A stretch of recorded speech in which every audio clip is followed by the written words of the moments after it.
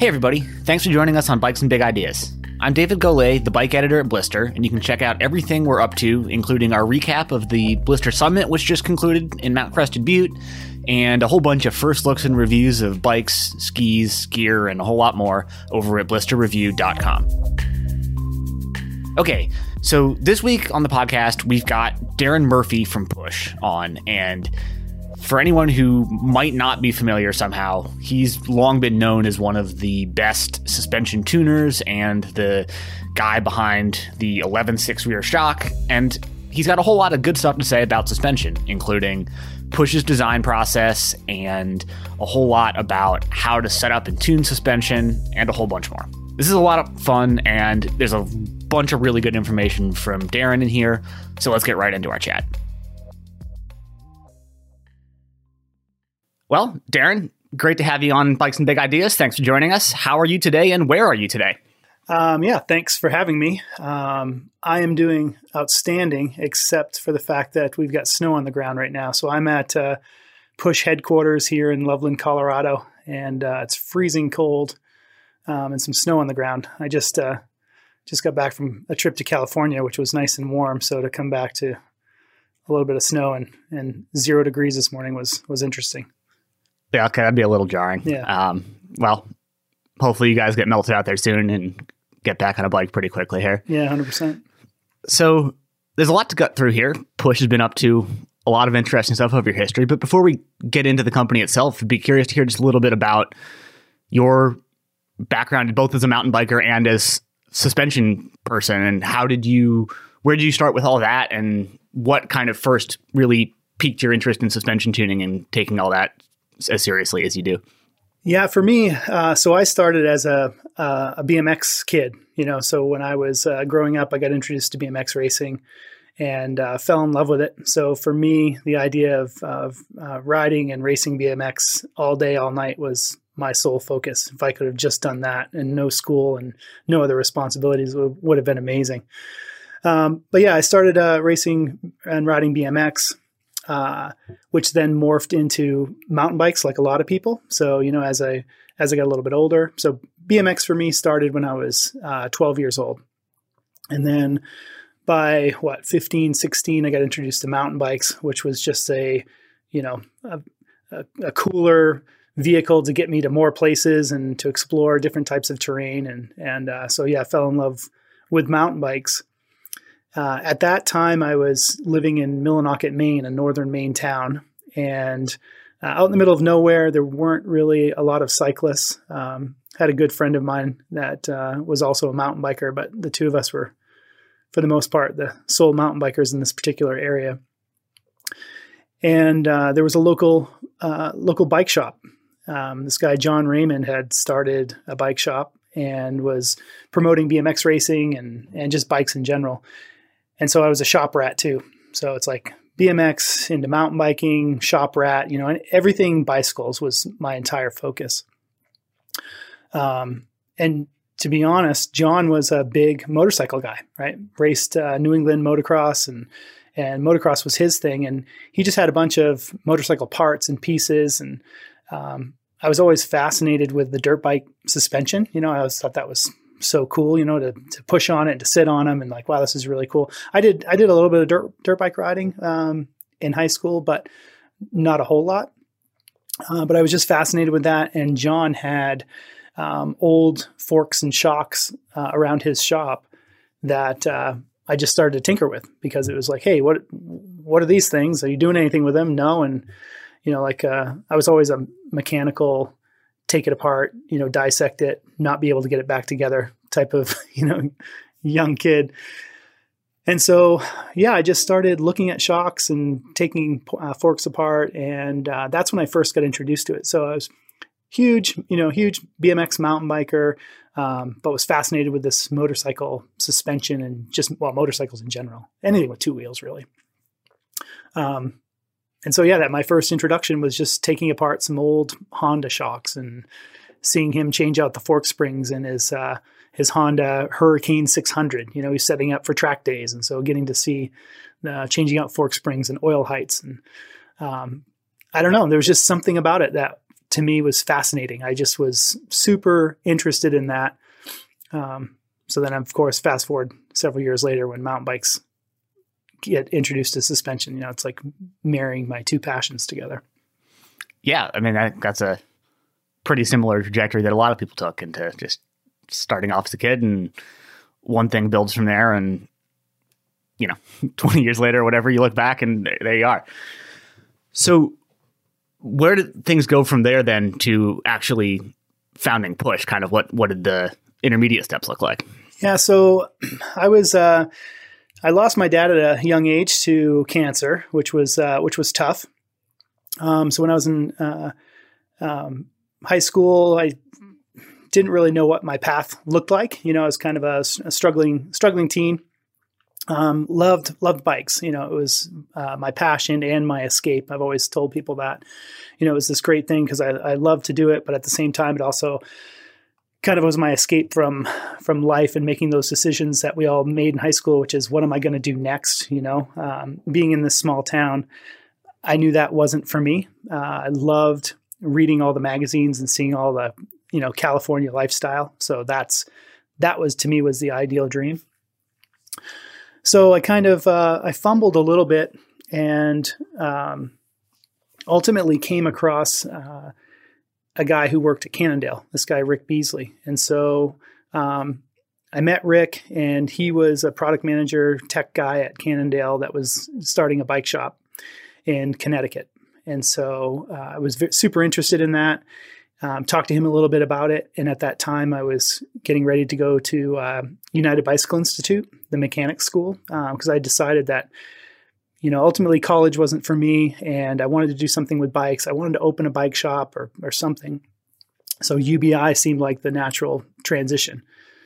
So I ended up going to UBI, and when I graduated, within a couple of weeks, I immediately packed up all my things and moved from northern Maine to southern Connecticut to start a bike shop with Ricky and some other people, and that's what happened. So, ultimately ended up in Connecticut and was there for almost 4 years, selling bikes, working on bikes. Just for me, it was a dream. It's like, here I've made it. I hadn't traveled much, and so for me to go from northern Maine to southern Connecticut, it was like, wow, it's really a big city, and got to go to New York, and wow, what an experience that was. But ultimately I was living the dream in the bike shop, which led to suspension. So mountain bike suspension, front forks started becoming a thing. And I got connected with the guys at Marzocchi out in California.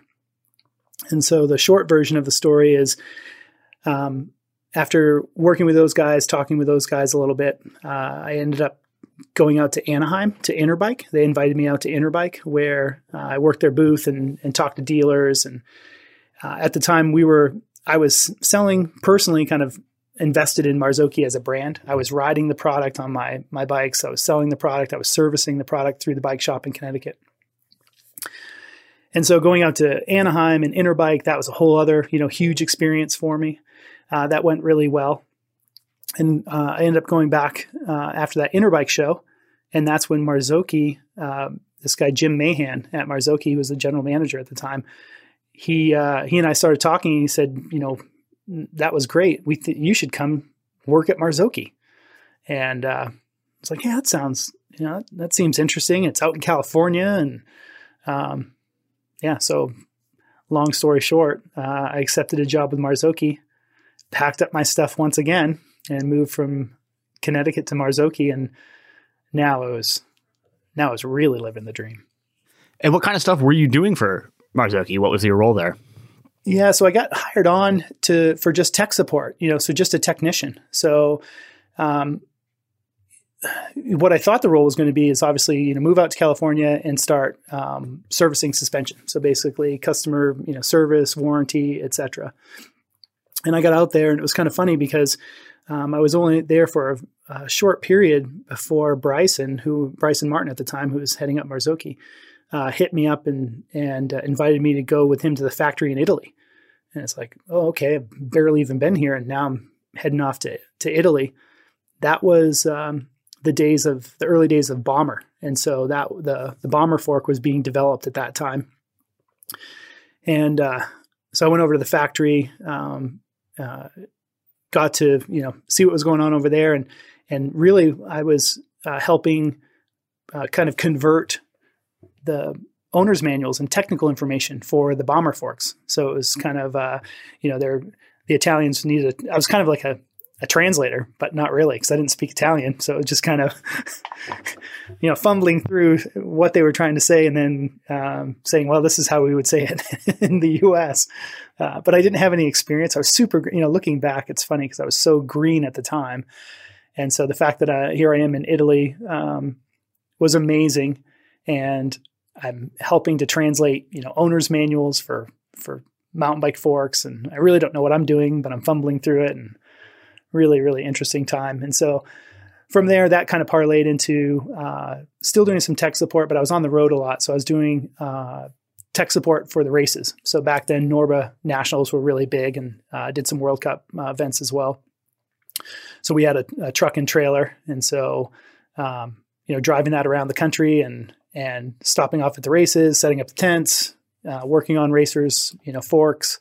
And that was really it. So it was a pretty exciting time in my life, to say the least. Got to see a lot, not only to the world, but even the United States, right? You got to travel through the United States and Canada doing all the races and stuff, which is pretty great. Got to meet a lot of, amazing people. And actually I was just out at Dave Cullinan's house last week, visiting and test riding some bikes. And, he and I were talking about the glory days of racing and world championships, and met a lot of great people. Really great experience.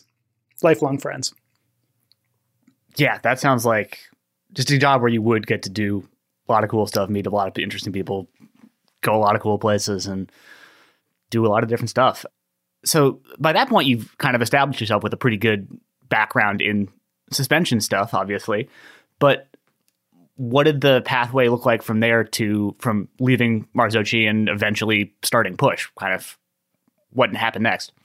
Yeah, Marzocchi was a great experience. Learned a lot. And then shortly, I wasn't there for very long before I got approached by some people at Eibach Springs.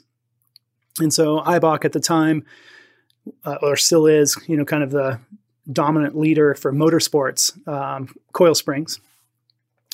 And they had started doing work with Mountain Speed products back in the day. So before it was MRP, it used to be Mountain Speed, and their kind of key product back in the day that launched them was front fork springs for Judies. And so you'd replace your elastomers with these speed springs, these coil speed springs. And so Eibach didn't know a lot about mountain biking other than these two guys approached them and said, hey, we want to make this fork spring for bicycles. They started doing it, and then the business boomed. And so Eibach was looking at this bicycle thing saying, what is going on in the bicycle world? Like, is there more business to be had? They also had dabbled a bit with motorcycles. And so they're kind of looking at this two-wheeled industry as a real strong growth trajectory for the company. So somehow my name got brought up as a motorcycle and mountain bike enthusiast. I'm not sure actually how they came across me, to be honest. But they approached me at a race and just said, listen, we'd love to talk to you. When you get back to California, hit us up. I was based out of Valencia at the time, which is north of LA. They were in Irvine, California, which is in Orange County, south of LA. So, 2.5, 3 hour drive or whatever it was. And so that's what I did. So I got back from one of the races. I was in town for a little bit, and I set up a meeting, drove to Irvine, California, and met with the people at Eibach. And Eibach's facility was so incredible, so impressive. And I'm a huge motorsports fan. I love Formula One. I love MotoGP. I love bicycles. I love racing, motocross, supercross, you name it. And Eibach seemed to have their hands in all of it.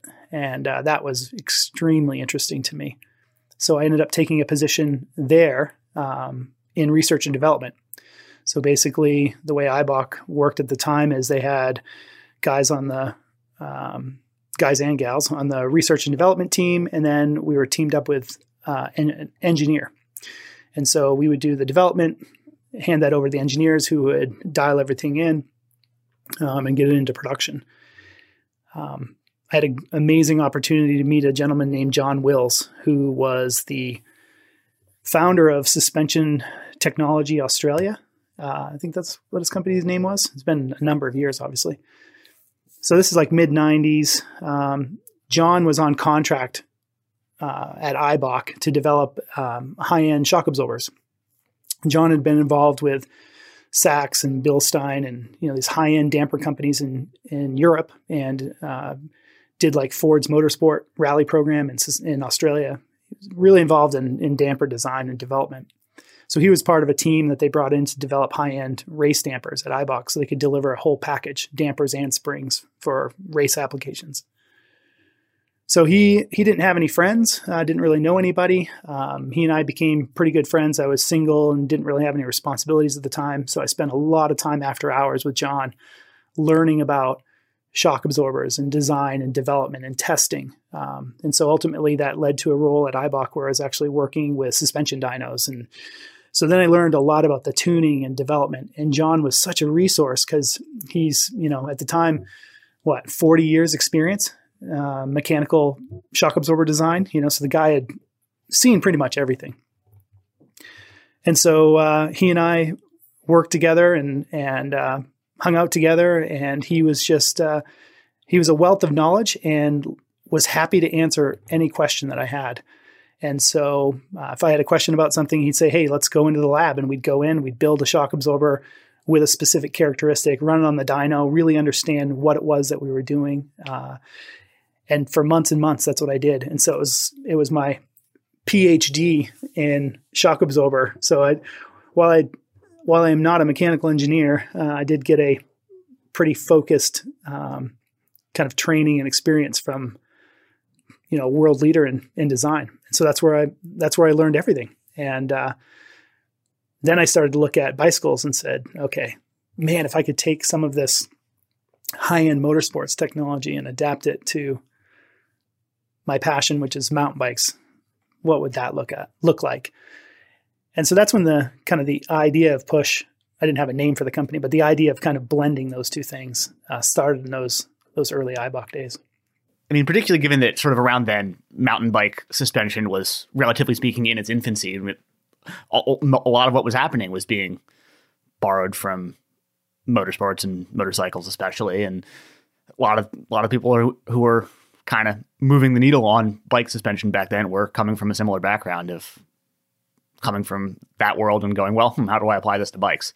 So when did you actually launch Push, and what were your initial goals for the company? Kind of what did you see as being the first place you could kind of make your entry into the bike market with Push? Yeah, so that was the Eibach days were mid-90s, mid to going into the late 90s. I had the opportunity to kind of do my own thing with two partners. We started a company called Chuck Bikes in the late 90s. I guess the company, no, I take that back. The company was already started. They already had kind of a prototype hardtail. But I met these two guys, and they had this idea for Chuck Bikes, and they didn't have any technical background. And anyway, long story short, I joined that team as kind of here's my first entrepreneurial experience with Chuck. So that's late 90s. We kind of did the Chuck thing, and that morphed into another business. So I kind of had these couple experiences with being a partner in a business for a few years. So late 90s into early 2000s. And it was pretty bumpy. It was both businesses were pretty bumpy. I'll just put it that way. And so it really came down to the second business. I was struggling a lot, and I always had this idea, this concept of the suspension tuning, and again, kind of taking the high-end motorsports and combining it with mountain bikes. And after a number of frustrations and conversations with my wife, she's the one that kind of tipped me into, like, you just need to do this tuning thing you keep talking about, like this tuning business with no partners. Like, you just need to do it. Because you have this desire to do this business. You've had partners that have been kind of in your way or not on the same kind of plane as you. which ultimately led to me saying, yeah, let's do it. And so that was, would have been the first of 2003. So January, February of 2003, we started talking seriously about it. And by October of 2003, we had signed the papers on a small industrial unit in Irvine, California, and had come up with the name Push for this suspension tuning company that I was about to launch. And so that's what happened. So kind of two bumpy small businesses ultimately led to me going out on my own and starting Push in late 2003, coming up with a product line where we were going to take that motorsports technology and build it into, at the time it was Fox Vanilla RC shock absorbers. And that was the first thing we did, and we were off to the races. And I was super scared and super excited at the same time. Yeah. And so what more specifically were you doing to those early vanillas? Kind of what did you see as the opportunity to improve upon there? Well, to be honest, the timing was really, really good because Fox had just come out with Pro Pedal.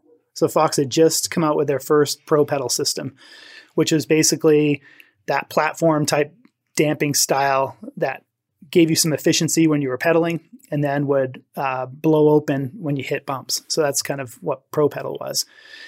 And so I designed some upgrade components. So my own seal housings and damping pistons and valves.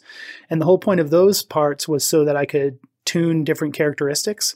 So with the stock pistons, sometimes you're limited as to what kind of characteristic you can get out of them. And so I was designing and having a local machine shop machine these pistons and valves for me so that I could change the characteristics of the shock. So if you were, aggressive downhill rider versus a trail rider, because that was back in the day when there wasn't a lot of suspension, right? Fox had one air shock or maybe two air shocks and two coil shocks and didn't even have front forks yet. And so, because those came, I think, in 2004 or 2005. But anyway, so I was started out with those components to be able to tune, but then I also machined the parts to be able to adapt older shocks to Pro Pedal. So you didn't have to buy a new shock to get this cool Pro Pedal feature. You could take your Vanilla R or your Vanilla RC from 2002, 2003, 2001, etc. And I could install my version of Pro Pedal, which was sort of a reverse engineered version of theirs. It's just called digressive damping. It's not something they invented necessarily. So anyway, so that was my big thing, is the timing was just right because Pro Pedal had been introduced and you had all of these mountain bikes on the market that didn't have it. And you could send it to Push. And I think back in that day, I think I charged $159 for the first Vanilla RCs. So for $159, you get a full service, get the Pro Pedal upgrade, and get all the cool valving and tuning options as well. And it was the right place at the right time. It was good timing. Let's just say that. And so that's how what we did, or what I did, is just tuned Fox coil shocks. Yeah, sometimes just right place, right time is what you need to make something work. And where did things go from there? I mean, Push obviously grew a lot, and somewhere along the line you moved to Colorado. Take us through what the next bit looked like. Yeah, so 2003, coming into 2004, Richard Cunningham, who was at Mountain Bike Action at the time, this was pre-internet for the most part, so getting a copy of Bike Magazine or Mountain Bike Action and was a big deal. So Richard did a feature on Push in 2004, and that really, things took off. Then people knew who we were. So 2004, things started cooking. I think late 2004 is when I brought in my first employee to help out. So I had another service guy who now still works in the industry. This guy, Jimmy Donahue, who's a guy, rear shock guy down at RockShox these days. Still a good buddy of mine. But Jimmy came on board, and then 2005 was when we ultimately moved to Colorado. So my wife and I were young parents and had always daydreamed about, I always tell people Southern California, because we were living in Orange County at the time, when you're single and have a good job, it's great experience. When you get married, things change a little bit. When you have kids, things change yet again. And so we'd kind of daydreamed about moving out of California. And the business was growing, the housing market was booming, and we kind of used that as an opportunity to look around at other places, stumbled upon Fort Collins, Colorado as being a cool place to live, and didn't really put a lot of thought into it. Ultimately packed everything up. Jimmy and his girlfriend at the time agreed to move out to Colorado. And so in early 2005, we made our way to Fort Collins and ultimately found a small shop in Loveland. Well, I say a small shop. We moved from about 800 square feet into like 1,500 square feet, which at the time for two people, it seemed, and it had really high ceilings, and it was like, wow, look at this. This is an amazing place. So that was, so early 2005, we moved to Colorado for really quality of life, because Push was a company where as long as the shipping trucks arrived, we could be anywhere in the country, really. And Colorado was kind of centralized. It's obviously a mountain bike mecca, quality of life wise, amazing place to live. We haven't looked back. It's been incredible, and it's really allowed us to grow the company. Things have changed dramatically over the years, and within a short period, like by 2008, we had, I think, like 7 full-time technicians, and we're servicing approximately 8,000 Fox forks and shocks a year. So it'd become quite a beast at that point. Yeah, that's a lot of products to be moving through and working hands on. And we'll kind of maybe fast forward a little bit here, but Push, like you said, kept growing, and you had a varying range of suspension tuning products and a lot of service options that were available for quite a while. And then somewhere in there, you decided that you were going to move beyond just doing the tuning side of things and launch your own rear shock. And that was the 11.6 that has evolved a fair bit since then, but still have a version of it in the product line. And I guess there are a bunch of sort of bits of technology in that are a bit different than most of what's on the market. So sort of take us through what's different about the 11.6, and then also just what your goals for it were and what you saw as the way to differentiate it from a bunch of the other high-end stuff that was out there. Yeah, it really started because our tuning business had grown to the point where our lead times were quite long. And so we had a number of customers who would ask us, hey, instead of sending in my Fox shock to you guys or my Fox fork, can I just buy one from you that's already been serviced and tuned? The rear shocks were more common. We definitely got a lot of requests for front forks. But with the rear shocks, people are like, hey, I'd just like to buy a Fox Float RP23 from you that already is set up, brand new, and I'll just take my other one, put it in the toolbox, and use it as a spare for when I have to send it in for service. It made sense. And so we tried to get that to work. And we actually did it with RockShox for a short period. It was sort of successful, but we had some bumps in the road there, and it was tough, navigating that with a manufacturer, like buying their product and then converting it and then shipping it out, and the warranty responsibilities or recall responsibilities of a product, it became kind of tough. So it was good, but not great. And our hands always felt a little bit tied. And so that idea of being able to deliver a custom tuned product to the customer was always something we wanted to do. And we just we couldn't figure out how to do it. And ultimately, we had all kinds of hop-ups at the time. And one of them was what's called our MX Tune. It was a kit where we adapted a Fox coil shock to have high and low speed external compression adjustment, damper piston, bottoming bumpers. It had a bunch of different things. And I had an idea for this, a dual valve version, because I had just got a Santa Cruz Nomad. So I was on one of the early Nomads, and through our deal with Santa Cruz Syndicate. So when we first started working with Syndicate and Rob Roskop and those guys, we kind of heard about this Nomad, and Rob sent one to me, and it's like, whoa, this is the Nomad was a great bike. That first generation, it was pretty transformative, right? It was like when it showed up, wow, this is a unique bike and great for Colorado and the terrain that we had. But the negative was I loved coil shocks, and riding the Nomad with that much travel, it was a bit of a compromise, and I didn't like lockout levers or the pro pedal levers and stuff because you couldn't adjust them. So I'd come up with this idea for this dual valve system, specifically for the Nomad. I was like, hey, we'll do a dual valve version of the MX Tune, so we could have two different settings. So when you're climbing or riding flat terrain or smoother terrain, you can have one setup. And then if you're going to do some Chundry DH, you can flip this lever and have a whole different shock. That was the idea. And so I thought that the dual valve concept was significant enough that I didn't want to put it on somebody else's product. It's like, no, this would be great if we could build this. And at the time we were manufacturing, we had purchased 2 CNC machines. And so instead of outsourcing our manufacturing, we had now started to do machining in-house for the first time. So we had a Haas mill and a Haas lathe, and we're making our own pistons and valves and shafts, and we were doing all kinds of stuff.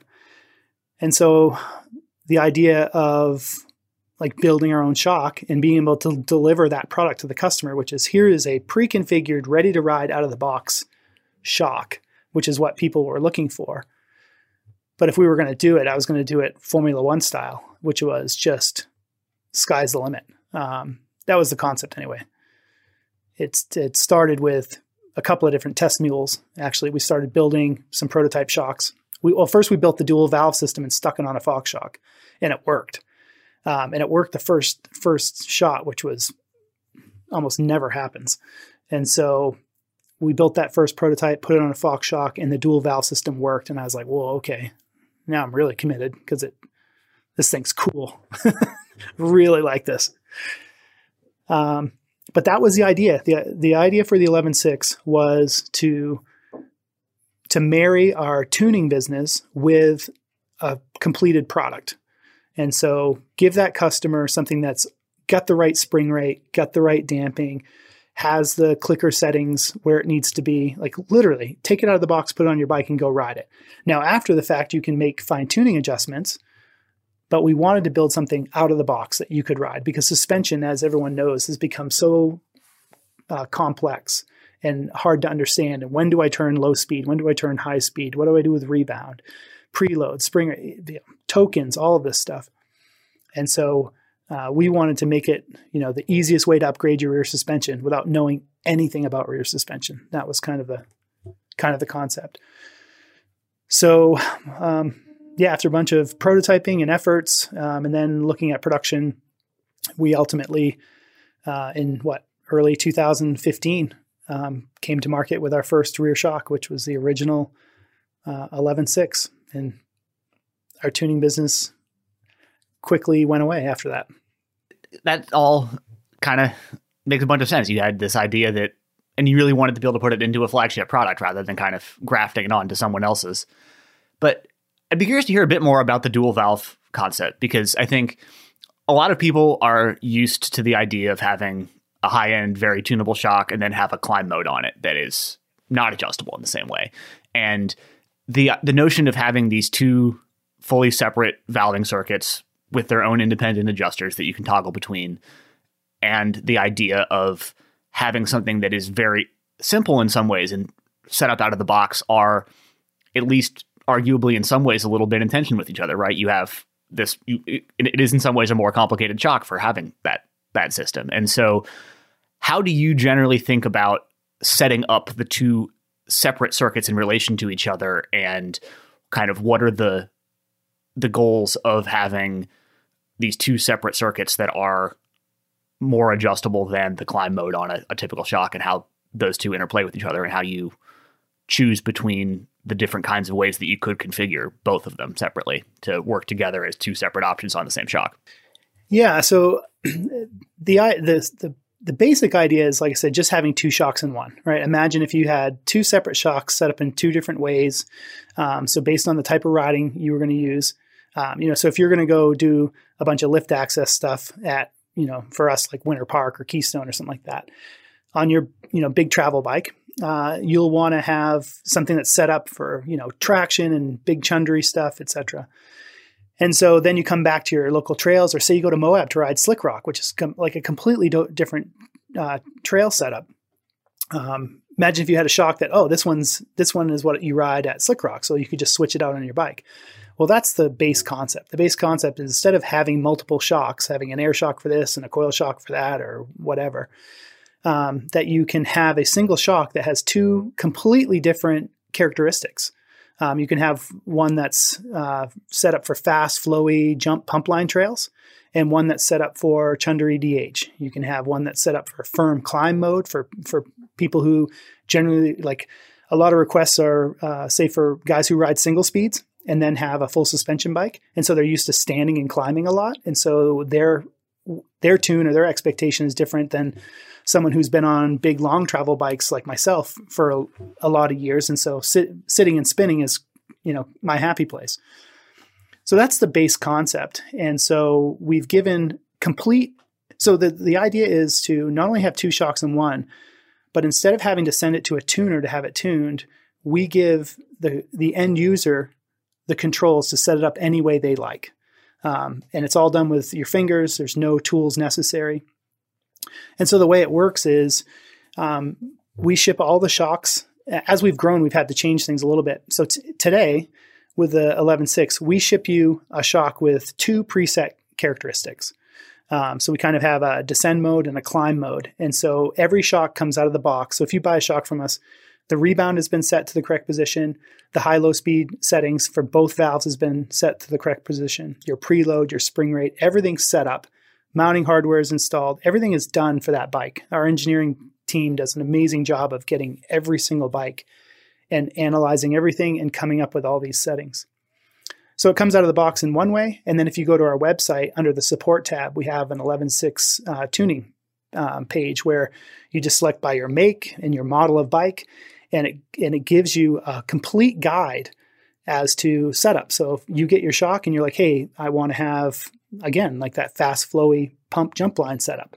You don't have to know anything about compression damping. You don't have to know why low speed versus high speed. We give you a guide that just says, put the settings into this position. So, hey, valve number 2, low speed at 9 out, high speed at 14 out, or whatever the numbers are, and you'll get that characteristic out of the shock.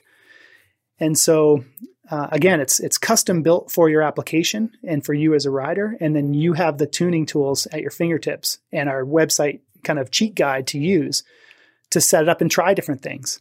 The other thing that's unusual about 11.6 is Monday through Friday. Here in the US, we have Monday through Friday, 9 to 5 tech support. So phone call, we publish our phone number, we publish our email, and we have full online chat all day long. So if you're most comfortable phone, email, chat, whichever you'd prefer, you can talk to tech people on your setup. You can explain to them like, hey, I've tried these settings on your website, looking for a little bit more, etc.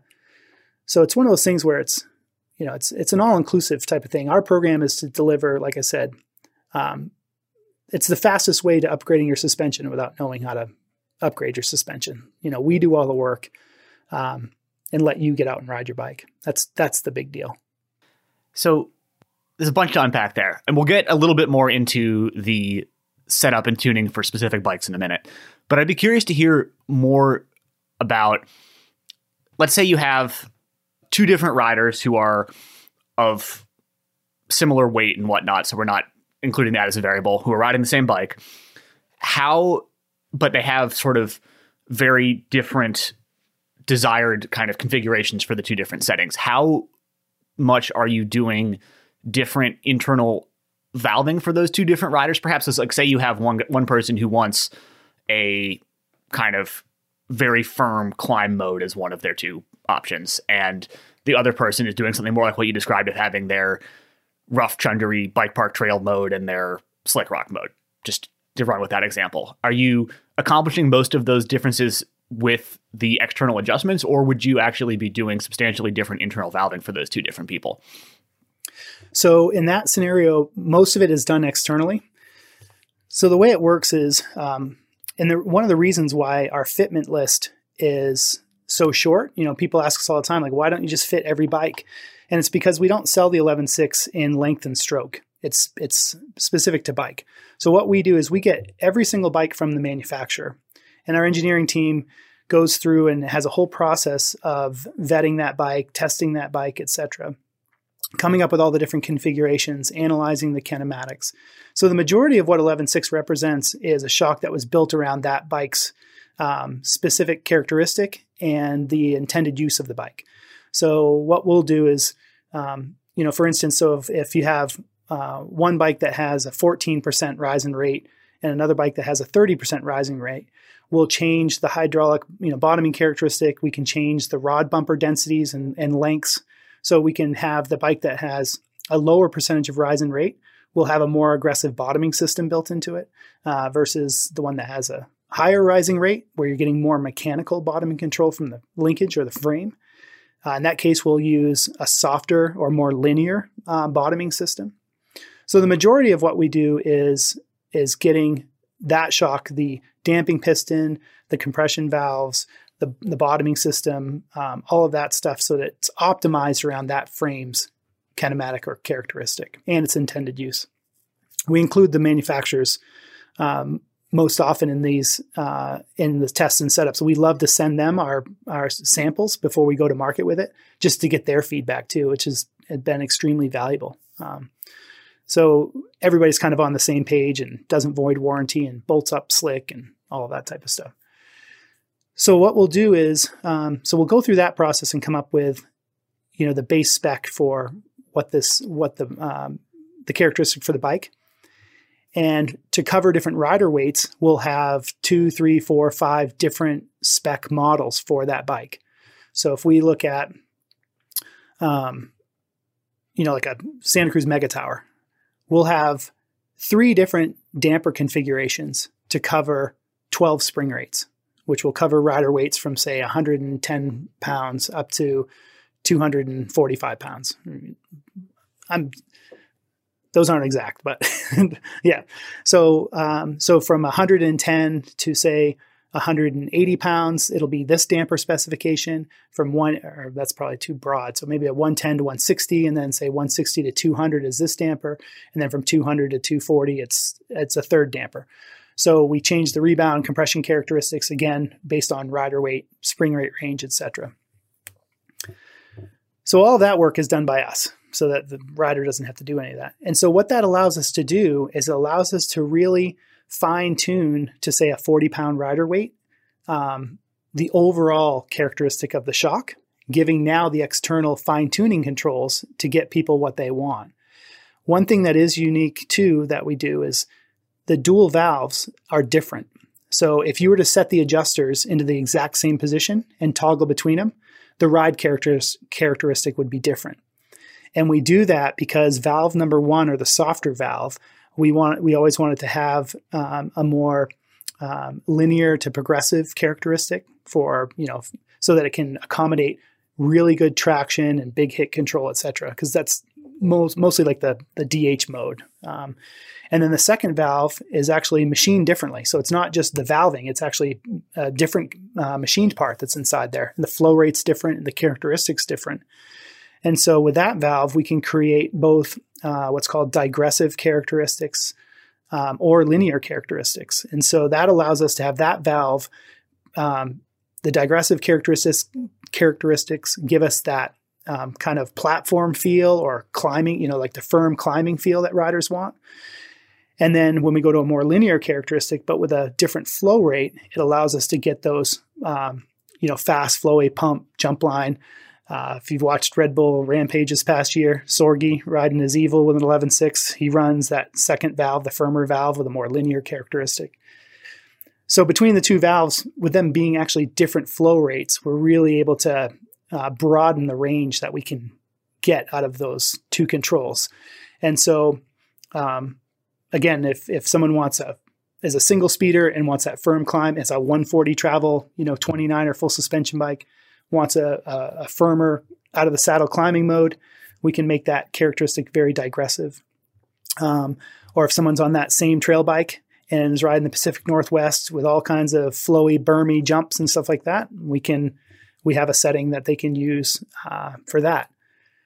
And with all of that said, if it's a small percentage of riders for sure, but for riders that are outside that go through that process and say, hey, I'm looking for something even a little bit more, they can send it back to us or any one of our global service centers. And we have a huge roadmap for our technicians to use to tweak it even more. So while we might have 3 or 4 production characteristics or builds that we send out into the aftermarket, the range is almost unlimited on top of that. So if you've exhausted with our tech support on setup and settings, and you just need, you're a Mike Giese or a Kurt Sorge, those types of riders looking for something different, we have all kinds of tools in our toolbox. And so you can ship it back to us and we can dial that in for you to an nth degree, to whatever you're looking. We can get you whatever you're looking for. That's for sure.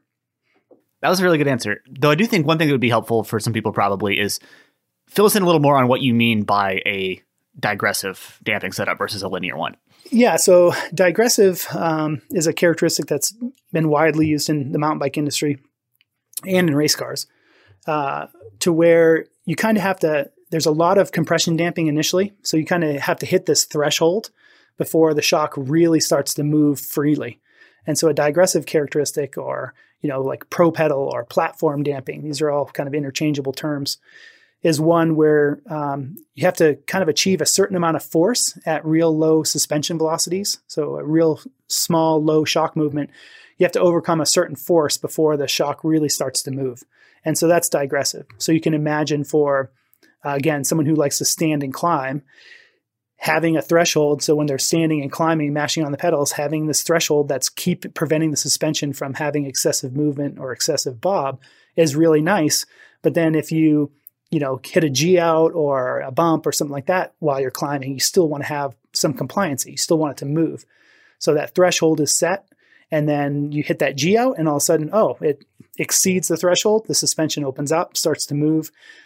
Everything feels more comfortable. And then you get right back into the climb and it firms back up. So that's what we refer to as digressive damping, which is kind of a threshold is reached, the shock opens up, and then once it settles back down, the threshold kind of turns back on. Yeah, I think that was probably helpful for some folks, so thanks for that. To get back into the tuning of the 11.6, though, so like you said, you only offer it for a fairly limited list of bikes because, like you said, you're really aiming to not have a one-size-fits-all application, rather setting things up for a given bike and its kinematics and intended use and all the rest. Tell us a little bit more about what goes into developing the set of tunes that you eventually offer for a given bike, and also a little more about what you look for in a bike that you are considering adding into the list of options that you offer. Yeah, for sure. And this is one of the things, we get beat up quite a bit by all the bikes that we don't fit. And just so everybody knows out there, the process is, it generally takes, each bike takes 4 to 6 weeks to complete. And so we're still a relatively small team of people. We do everything here at our facility here in Colorado. So it's about a 4 to 6 week process. It starts off with us, it's requests, right? People requesting bikes. And actually later this week, we have a request form that's going to be up on our website. We're going to allow people to basically submit bikes that they're interested in, so we can gauge which bikes to focus our time on, because we can't do all of them. So we're always trying to maximize that.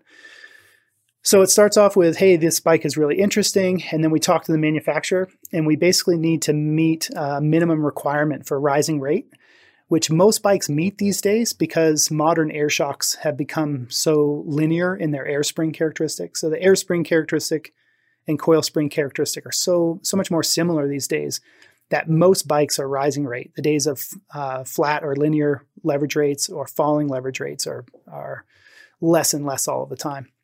But we like to see a minimum rising rate of 6%. And so once we verify, okay, the kinematic, it's got 6 or more % rising rate, we'll look at it. And so we'll get the bike from the manufacturer.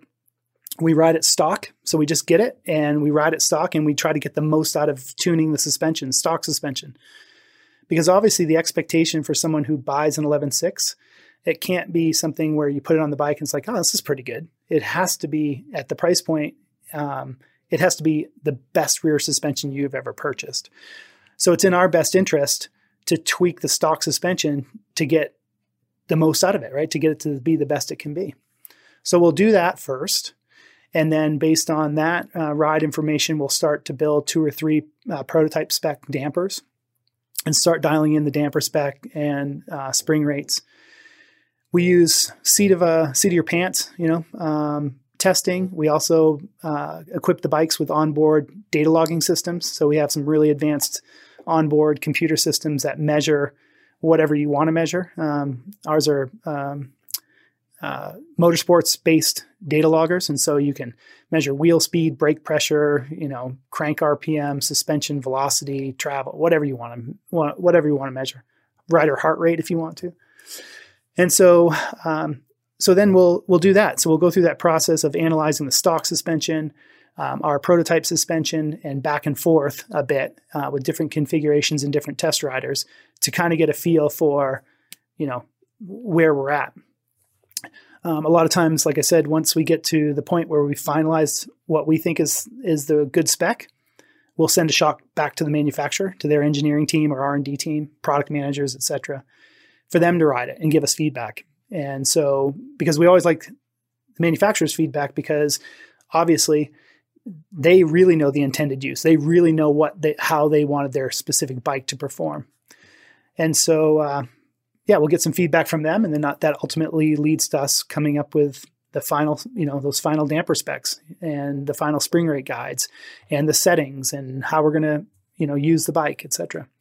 And so that process, like I said, unfortunately takes us 4 to 6 weeks, which is why our application list is limited, but it's also what allows us to deliver that product, which is ready to ride right out of the box.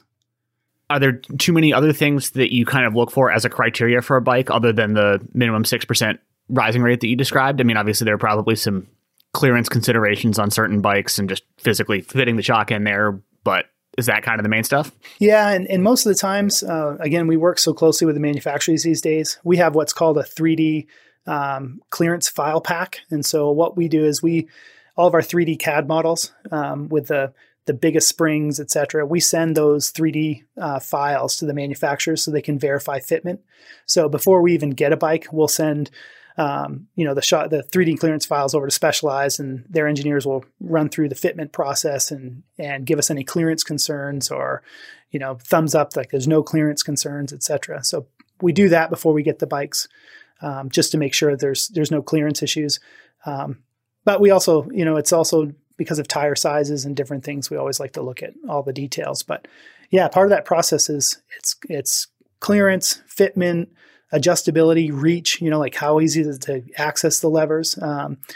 There's certain bikes where we have, we do have different configurations for the head unit, what we call the head unit. So where the valves are positioned or the levers positioned. So we have different configurations based on fitment of bikes. So yeah, we truly do make the shocks specific, to optimize it for the bike.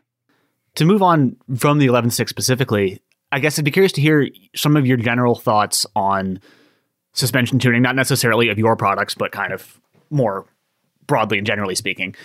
What do you think are kind of some of the biggest mistakes that people most commonly make in setting up their own suspension? And if you were, I would assume that you do a fair bit of testing and benchmarking of everyone else's stuff that's out there too.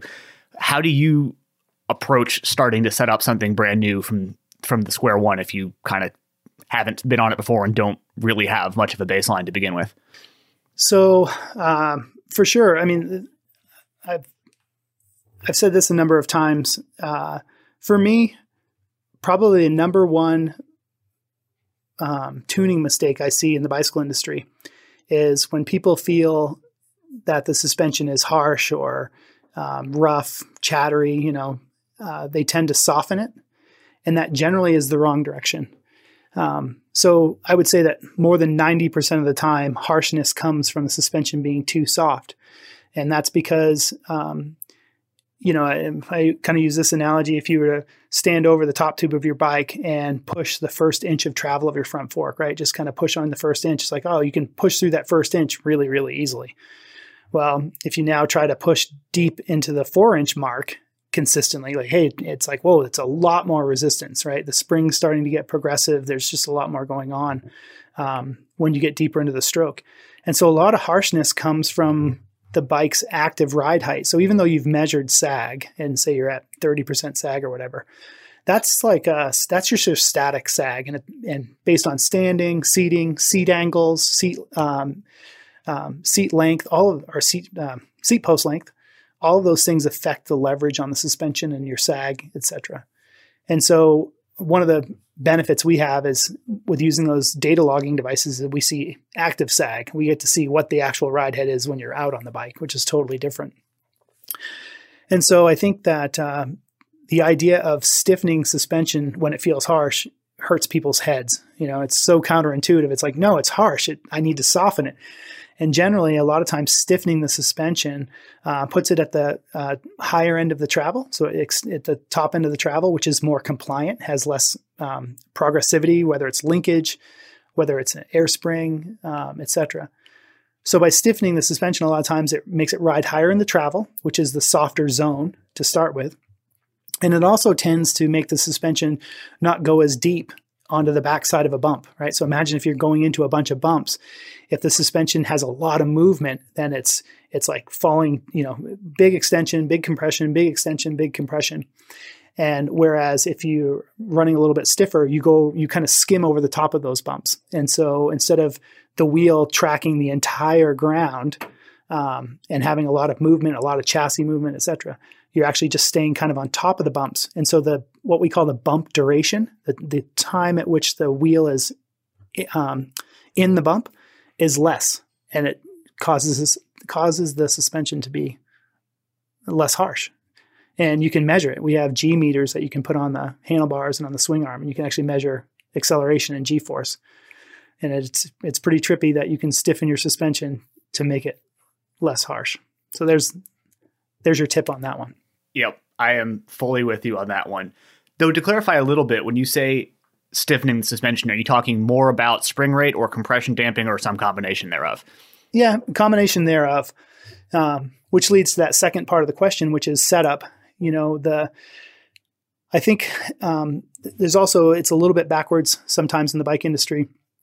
So when it comes to setting up your suspension, it's always spring rate first, right? Whether it's air pressure or your actual coil spring.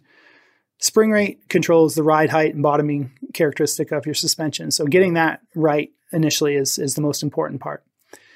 The next step, a lot of people move on to rebound next to control the spring. And that's, in my opinion, not the correct, generally speaking, suspension tuning outside the bicycle industry is spring rate, compression damping, rebound damping. That's kind of the process that you go through. Because obviously the idea is that you're going to actually impact or have to absorb a bump before you have to have the spring extend. And so, and the rate the rate or the amount of compression you get in the suspension determines how much rebound you need. So, like I was just mentioning, if you have a suspension that's staying on top of the bumps, it has a little bit firmer, it's staying on top of the bumps. Obviously having a little bit slower rebound balances everything out. Whereas if you have a suspension that's soft and it is using a lot of travel and it's going in and out of the bumps and falling into the holes, you need the rebound speed to be faster so that the fork can react, or the fork or shock can extend and react to the next bump quicker. So the compression characteristic determines how much travel you're going to use, which determines how much rebound is going to be necessary. And so that's why spring rate first, get your ride height and bottoming control, overall bottoming control set. Then your compression to control how much, the rate at which the suspension is going to compress, how it's going to handle, whether it's, like ripping through single track side to side or under braking, etc. The compression controls all of that. So you don't want it to be wallowy. You don't want it to have a bunch of dive under braking or squat when you're pedaling. And so then once you get that dialed in, now the rebound is going to control whatever you've just set up. And so again, if you've got a soft and compliant setup, which here's the other thing I want to say, there is no right or wrong. I've said this a number of times too. If a suspension tuner or a suspension company is trying to say, no, this is the way to set it up. No, it's however however you prefer it is the way to set it up. Suspension is completely subjective. And so there is no right or wrong. So if you want a soft, compliant ride that where you're using a lot of suspension travel, yeah, then your rebound's going to be set differently. If you're using the compression damping to control that movement a bit more and have a firmer, more racy setup, again, there's nothing wrong with that, but your rebound characteristic is going to be different based on how much travel is being used. And so spring rate, compression damping, and then rebound. That's the way you should set up your suspension. And travel indicators or anything that measures travel, please throw that away, because the other misconception is the amount of travel being used is proportionate to the suspension performance, and that's incorrect. So if I'm using 95% of my travel, then I'm 95% correct on my setup, and that's not the case. Stop being concerned about how much travel you're being used or how much travel is being used. Be concerned about the quality of that travel that's being used. Yep. A lot of good advice there, I think. And I mean, speaking for me personally, forks especially, the setups that I arrive at, I can almost never bottom them out. It's just like, and a lot of that's sort of a preference for especially strong mid-stroke support. And I want a kind of chassis to stay flat and keep the bike up. And the end result of that is that I'm leaving 10 millimeters of travel or whatever on the table pretty much always. And that is completely fine. Well, and think about it too, right? Most of us, I would say, have hit something in our vehicle and bottomed out the suspension, and how hard, like harsh and chattery in the steering wheel. You're just like, oh, I mean, when that happens, right? You bottom out your car, you're like, oh, everybody feels it. So it's never a good thing. Bottoming is not something you want to do. And we measure bottoming in 2 zones. So we basically have soft bottoming and hard bottoming. And hard bottoming is something we want to save for a single event. So for us, hard bottoming is anything that exceeds 95% of travel. And so if you're exceeding 95% of travel, we don't ever really want to see that. But if it happens, it's available. 85 to 95% is soft bottom. And you don't want to spend a lot of time there either. Bottoming is not a good thing. So using full travel is not necessary to have properly acting suspension, because if you look at a 15-minute descent on your bike where you feel like you're really charging, if you actually look at the data that comes off of that, you'll have thousands and thousands and thousands of events that are over take a 160 fork. So on a 160 millimeter travel fork, you'll have just thousands and thousands of events that are in and around 40 to 50 millimeters of travel.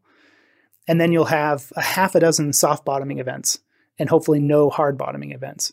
And so when you look at setting up the suspension from a priority, do you want to set it up for the thousands and thousands and thousands of events? Or do you want to set it up for the half a dozen times you soft bottomed? It's like, no, you want to focus on, the priority should be what we call the active, ride percentage. So anyway, I could rant all day, but stop looking at how much travel you use. It's not a good gauge. And if you are using full travel, your setup's too soft. I think that was a pretty solid mic drop there. In my opinion. Should I throw that in my opinion? What do I know? Up to you. You can be as strident about it as you'd like. Yeah, I think that's really good advice there and good baseline for people to work with. So, Darren, this has been a lot of fun. I should probably let you get going here. But for one last question before we go, the podcast is called Bikes and Big Ideas after all, so we do like to wrap by asking the guest what their big idea is. So granted, starting Push and everything you've been up to probably qualifies as one, but if you had another big idea to share, what would it be? I have a really big idea. Please. Perfect. Actually, we have a really big idea that's shared company-wide at the moment and is a high priority around here, but we're not ready to share it just yet. Damn. Well... Fair enough. Anything a little lower profile then that you are ready to talk about? Big idea. I mean, I don't know if this qualifies for it. One of the things that we're really proud of, and I always like to touch base on, it's not super important to all the people out there necessarily, but for us, we are a very proud manufacturing company. We take a lot of pride in the fact that all of our products are manufactured here in the U.S. and here in Colorado. We did a really big expansion to our manufacturing department a year ago. We're getting ready to do a second one right now. And we love high-end, state-of-the-art manufacturing and have an amazing team of manufacturing people that execute. We have an amazing team here at Push, period. Whether it's sales, tech support, our assembly, manufacture, every department here crushes it. They really do have the minds of the best product and customer satisfaction in mind. And so a big idea for us is our manufacturing group and our manufacturing team. It's one thing to have parts made somewhere and then bring them in for assembly. And that's, for us, our DNA is manufacturing. So having eyes on our product through the entire process. And so I don't know if people realize that we actually make all of this stuff too. It's not just an assembly, but the manufacturing for us was a big idea that we executed and continue to. And yeah, it's awesome. I think we've kind of been seeing a little bit of a trend back towards that in the bike world in general. This last couple of years of pandemic supply chain shenanigans have got people realizing that there are some real advantages to bringing stuff back near to where it's going to be used. And you guys have kind of been ahead of the curve on that. And we're seeing a swing back in that direction, which has been cool. Yeah, we have inventory. And you can buy a shock today and get it in a week. It's like, that's unheard of in our industry. So yeah, it's been good. And you guys will see here shortly, we actually just signed up with a new mid-size OEM for the first time. So we've done a lot of boutique OEM work with Revel and Evil, Gorilla Gravity, et cetera. But we have a mid-size company that's come on board, and a lot of that's because of supply chain. The fact is that we have product and can build product. So it's pretty exciting times for us as well. Very cool. Well, Darren, thanks again. It's been a lot of fun, a lot of good information in here, and looking forward to seeing what else is coming in the pipeline there. So teased a little bit, and we're looking forward to it. Yeah, thanks for the opportunity. Really, really appreciate it. That's it for this edition of Bikes and Big Ideas. And if you're enjoying these conversations, then we'd really appreciate it if you take a minute to leave us a rating or review in Apple Podcasts. I also want to say thanks to Darren for the conversation, thanks to Taylor Ahern for producing this episode, and thanks to you for listening. From all of us at Blister, please take good care of yourself and everybody else, and we'll talk to you again real soon.